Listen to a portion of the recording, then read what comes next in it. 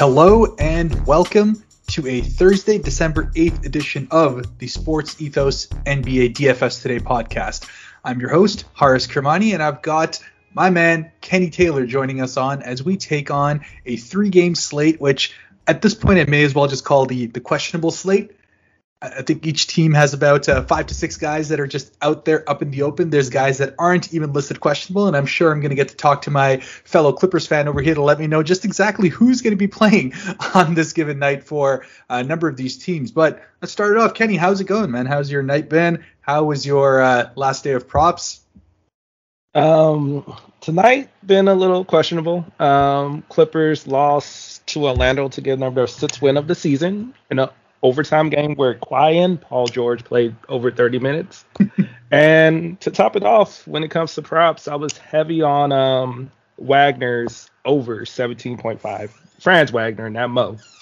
And he fell just shy of that, taking 19 shots and only giving me 15 points tonight. Not a fun night, that's for sure. But I mean, look, I'll say this: I had an opportunity for someone who was giving me like $600 for my Lakers tickets a couple of nights ago, and I'm like, nah, I really want to go to this game. You know, Anthony Davis is in good form. You know, LeBron's good. It should be a fun night coming through, and of course, you know, literally no one shows up, and we have a boring blowout where it's just like, what am I even doing here? I tried to get out of it a little bit early, sat at like the 4-minute mark where it's like a 20-point game. I'm like, that's it, I'm out. Like, this is ridiculous. It's kind of a waste of my time, but I'll take any and all dubs that we get. But speaking of dubs, there are a number of things to be able to talk about on this coming slate over here, and let's just jump right into it, man. We have 3 games coming into this night.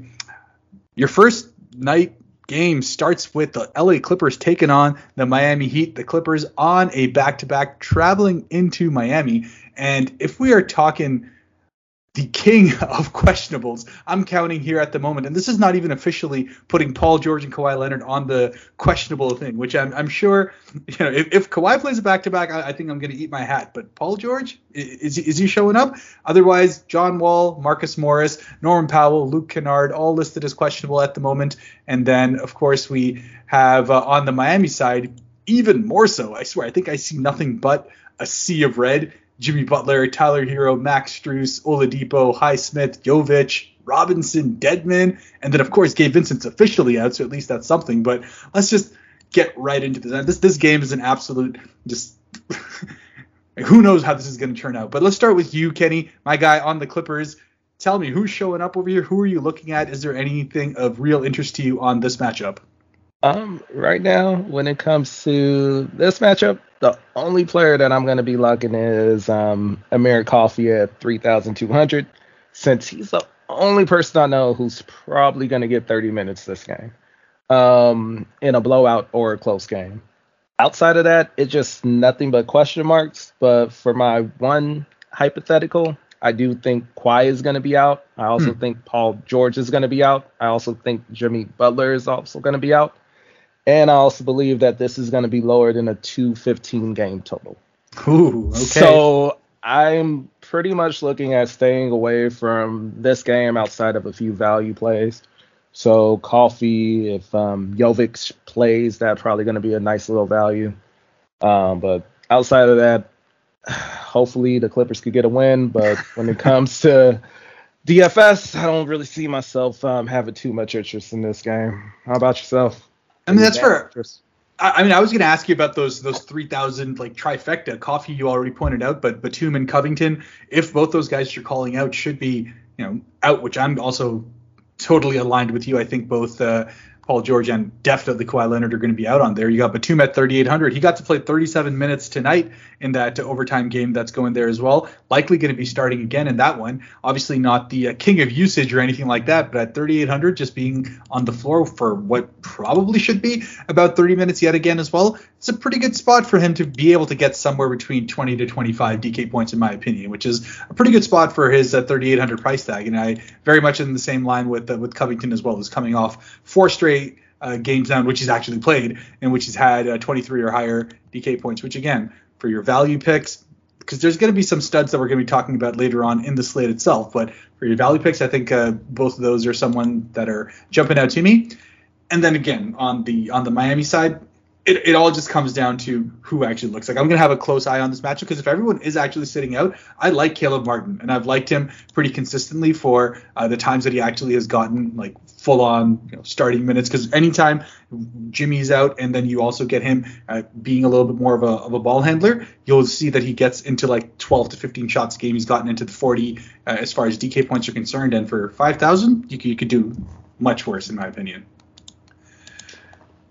Moving on into then the Houston and San Antonio game, which, by the way, we do actually have a total for. We didn't for the Clippers and Miami because everyone is questionable. But this is a 233.5 total being given for this game. The Houston Rockets being favored to win this by 2.5 points, coming up against the Spurs team that is going to be missing Devin Vassell. As far as we know, he's listed as doubtful to be able to go ahead and play in this game. We know Jakob Poeltl is still sitting out. Keita Bates-Diop is out. Jeremy Sohan's out. Josh Richardson, who is actually probable and is going to be someone I talk about in this matchup itself, is sitting there and likely to be able to not only come into the game, but see extended minutes as well. So let's see how that works out. As far as Houston's concerned, the real one area that is of interest is Kevin Porter Jr., who is at the moment also listed questionable with right knee soreness coming off of that double overtime, I guess you can say shock victory over the 76ers. Anyone of interest for you in this matchup over here? Looks like it's going to be, as far as we know, the highest game total of the night. Yeah, I actually have a few players of interest. On the Houston side, of course, it's going to start with Jalen Green at 6,900, a high usage player. You can't really go too wrong with that. Looking for about 30 actual points from him in this matchup if he get his regular play. And for my second part on the Houston side, I actually like KJ Martin for 4,100. A lot of people might be on Eason since he's been doing pretty good lately. But if KJ get a shot going against a defense like San Antonio, that could be a nice little steal at a low percent ownership in this matchup. Then on the San Antonio side, Keldon Johnson for 7,600. He should be kind of chalky tomorrow night. Double potential in this matchup, and honestly he could probably get you about 5 assists in this matchup as well. Then for my cheapie on San Antonio, I actually like the product from Ohio State, Malachi, for 3,200. I'm not expecting the most competitive NBA matchup, and if you get the Ricky a little bit more time than just the 20 minutes you've been getting, that could give you about 25 DraftKings points if he gets about 25, 28 minutes this game. Yeah, no, I like it. Jalen Green definitely is probably the top of my list as far as this game's concerned as well, apart from the fact that he definitely is one of those streaky guys that needs to get on some sort of a hot shooting streak, and you find that he usually carries it on for at least a game or two, coming off a great game against Philadelphia where he got 41 DK points in that one, 27 actual points. And I'm totally there with you with the totals that we're seeing, the pace of this game likely to be quite high. Everyone just running up and down the floor. I could definitely see him getting somewhere between 18 to 20 field goal attempts to kind of get the rest of it going. The other side, which is kind of a little bit of interest to me, is I know you talked about Tari Eason, but Jabari Smith, this is the lowest price tag that he has actually gotten in this year so far. Like 5,000 to me was like, I took him last game as well. I'm starting to like taking him, especially in my cash games, just because I think he's going to start to get to that 30 minutes pretty consistently, and the rest of his stat line will kind of come with that. Put up 34 DK points in the last game as well, has gotten down to 5,000 in this one. And again, we're looking at a San Antonio front court that's just kind of up and out there. It's makeshift. They'll have Zach Collins starting out there, but really until Jakob Poeltl comes back, they're going to be running a combination of Bassi and Zach Collins. And you know what? I like the ability for someone like a Jabari Smith, who has the ability to stretch the floor, get the guys to come out to the perimeter, is shooting anywhere between 5 to 6 threes a game as well in terms of attempts on there. It's just a pretty good matchup for me, for him to be able to get to 6x as far as I'm concerned. So I'm looking for a mid 30s game from him as far as DK points are concerned. On the San Antonio side, I was actually going to go against it. I know you said Keldon Johnson's probably pretty chalky, and I actually think he will be in high ownership. But I've just found, like, one of the things I talked about, and those who happened to tune into our podcast yesterday, where we had Keith, myself, and Dave really just talk through some of the general DFS strategies. One of the things that we talked about is the ability of someone to be consistent in what they actually do. And Keldon Johnson, to me, is a complete antithesis, the other side of that. He's a guy who can definitely have that ceiling to go off for 50, as he has done earlier on the season, but he's just as likely to find himself getting busty as well. So he's a lot more of a GPP play, in my opinion, than someone I'd rather use in cash. And I actually find myself going more towards that Josh Richardson side, take that 4,100 and look to get a few more of the studs on the upcoming game here. But let's see how that ends up working out.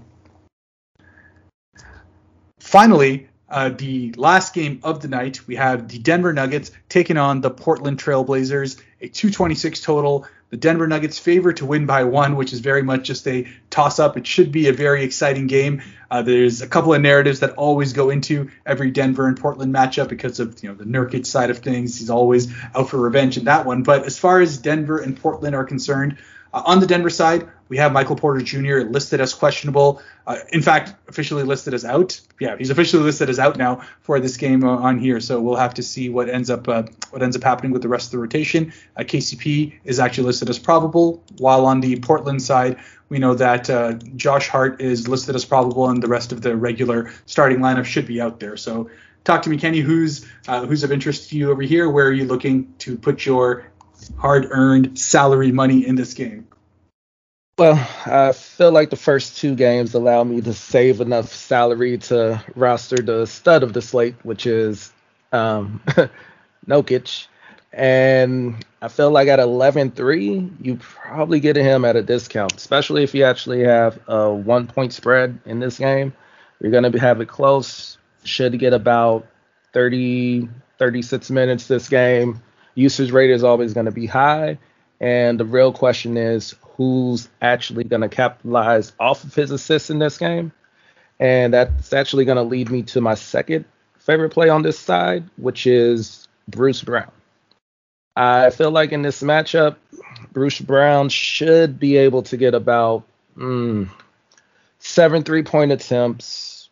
Yeah, about 7 3-point attempts. And as long as he's giving you about 40-50% shooting on there, that's going to get you about 20 DK points if you just go with his usage when it comes to rebound rate and assist rate as well.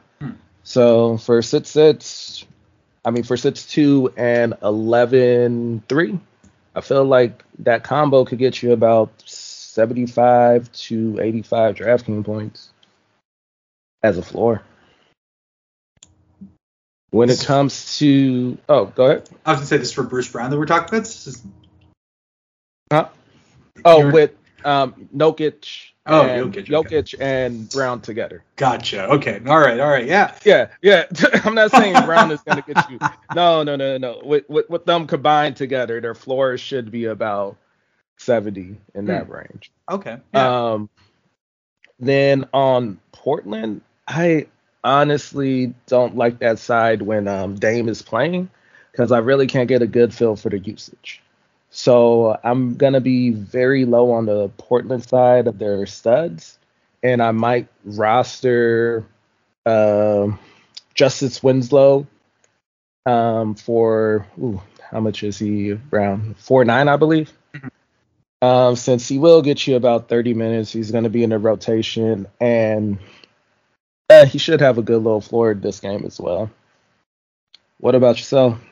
Yeah, I mean, I think health is probably the one thing that we're seeing as a positive in this game over here outside of Michael Porter Jr. So that gives, at least from the Denver side of the perspective, a much better kind of read and understanding of what you hope Jokic is going to be able to do. Because really, it's a lot of it has to do with kind of how hungry he is to get his own shots in a game, because I feel like the games that he's been able to actually go off to the 60, 70 level that we're seeing is when he gets his field goal attempts 15 and above. And it's kind of been like off and on up until now. And in the last game, he only put up 13 field goal attempts in that Dallas one, which was a close game that went all the way. I was hoping I would get a little bit more out of him in that one, something closer to what we saw in the Pelicans game. But hopefully he can turn it around on this one, because again, as much as I don't like to feed too much into narratives and all of that, Jokic is always turning up for Portland games. I was looking at splits, and before this, both Nurkic and Jokic are pretty significantly above their career averages when they're going up in this matchup here. So I definitely am all on Jokic itself. Nurkic I'm probably avoiding just because I think at 7,000 there's other options, and I've found myself, even regardless of how healthy Portland is, Jeremy Grant, until he lets me down, I'd be more likely to find myself taking him. I mean, in the last, we're looking at now 6 straight games where he's been well above his salary, and I've taken him in I think 4 to 5 out of those 6 matchups pretty heavily as far as my lineups themselves are concerned. So even in that game where Dame came back, last one, he still got up 21 field goal attempts, didn't shoot very well, but still ended up at about 39 DK points on that night as well. So I'm still high enough on Jeremy Grant that with the money that I am saving from all those value picks that we've been talking about in the first 2 games, that from the Portland side, he's probably going to be the one I have exposure to alongside Jokic on the other end. But that brings us to the end of, like I said, a short slate, a bunch of big question marks as far as players are concerned, but definitely something to keep an eye on as we get closer to lock. There's just so many pillars that you can kind of work with and build your lineup around, and then leave yourself that room to be able to go ahead and pivot. But speaking of pivoting, going right into the Thrive Fantasy side of things, there's a couple of plays that were pretty juicy for me, but I'll be a gentleman here. I'll let you start. Kenny, what are you thinking from the Thrive Fantasy perspective? Where is it that you're seeing your props being successful? I got 2 props that I actually like on Thrive tomorrow night. The first one, I actually talked about him earlier, is Jalen Green, over 25.5 total points and assists. Like I said earlier, matchup against San Antonio with any high usage player should be a pretty much smash spot for over most nights. And the second prop I have, I'm not 100% sure if he's playing, is actually one of your old Raptors favorites. Laurie, over 5.5 assists if he plays. In a matchup back-to-back, you're not getting a full health Clippers team. Assists should be able to rack up pretty easily for him, especially with his assist rate being almost 30% for the season. Yeah, absolutely. And it feels like one of those where the healthier Miami is, the more dimes they're able to get. But in general, Kyle Lowry is one of the few who isn't questionable at the moment coming into the matchup. So I like that pick over there. I was right there with you on the Jalen Green side. And I was going to say it's kind of ironic that we was talking what we were about Keldon Johnson earlier, because at 26.5 points and rebounds, I do think that's a really good spot for him to be, just as a combination of the pace of the game itself. And I said it's going to be offense coming out of somewhere, and he could very well be somewhere in the 20s as far as just pure points are concerned. So just a couple of rebounds to go with that. I like that a lot, alongside the Nikola Jokic one, which 45.5 points, rebounds, and assists. I expect him to be a lot more aggressive in this matchup in comparison to what we saw in that Dallas one, where he was looking a lot more to be a facilitator. You find him taking more shots and just being more aggressive on offense in general, as we've seen in the past with this matchup, and just in a spot where I think he can dominate, given what Portland's throwing on the front court the other side. So, yeah, excited to be able to look at both of those. And Jokic is 105 points, so a juicy spot to be able to go ahead and jump in. But that brings us to the end of, I said, a very short slate on there. 3 games always makes it a low margin of error to be able to go ahead and pick out the right kind of lineup. But, as always, keep an eye out for the injury reports. If you are not already subscribed on the Sports Ethos DFS Pass, where we not only have the live injury report that keeps you absolutely up to date with every roster, every player, but you also get access to our Discord, where you get to ask the pros and really get to pick their brains, guys who have a lot of experience in the DFS side of things, to really try to understand what their mindset is, what really gets them going. So definitely get yourself onto sportsethos.com, get yourself subscribed to the DFS Pass. Otherwise, you can find me on Twitter at HAK_Devil, where you get some of those prop picks and where I'm feeling the DFS is going on any given night. I'll give a couple of my thoughts on that. Kenny, where can the good people find you? On Twitter, you can find me at OrangeDFS, and I'm always talking about all levels of basketball, from NBL, NBA, NCAA, even EuroLeague. All right. Well, real worldly perspective to come with that. But with that brings us to the end of the night. Let's go out there and take down some tournaments, and we will see you on the next one.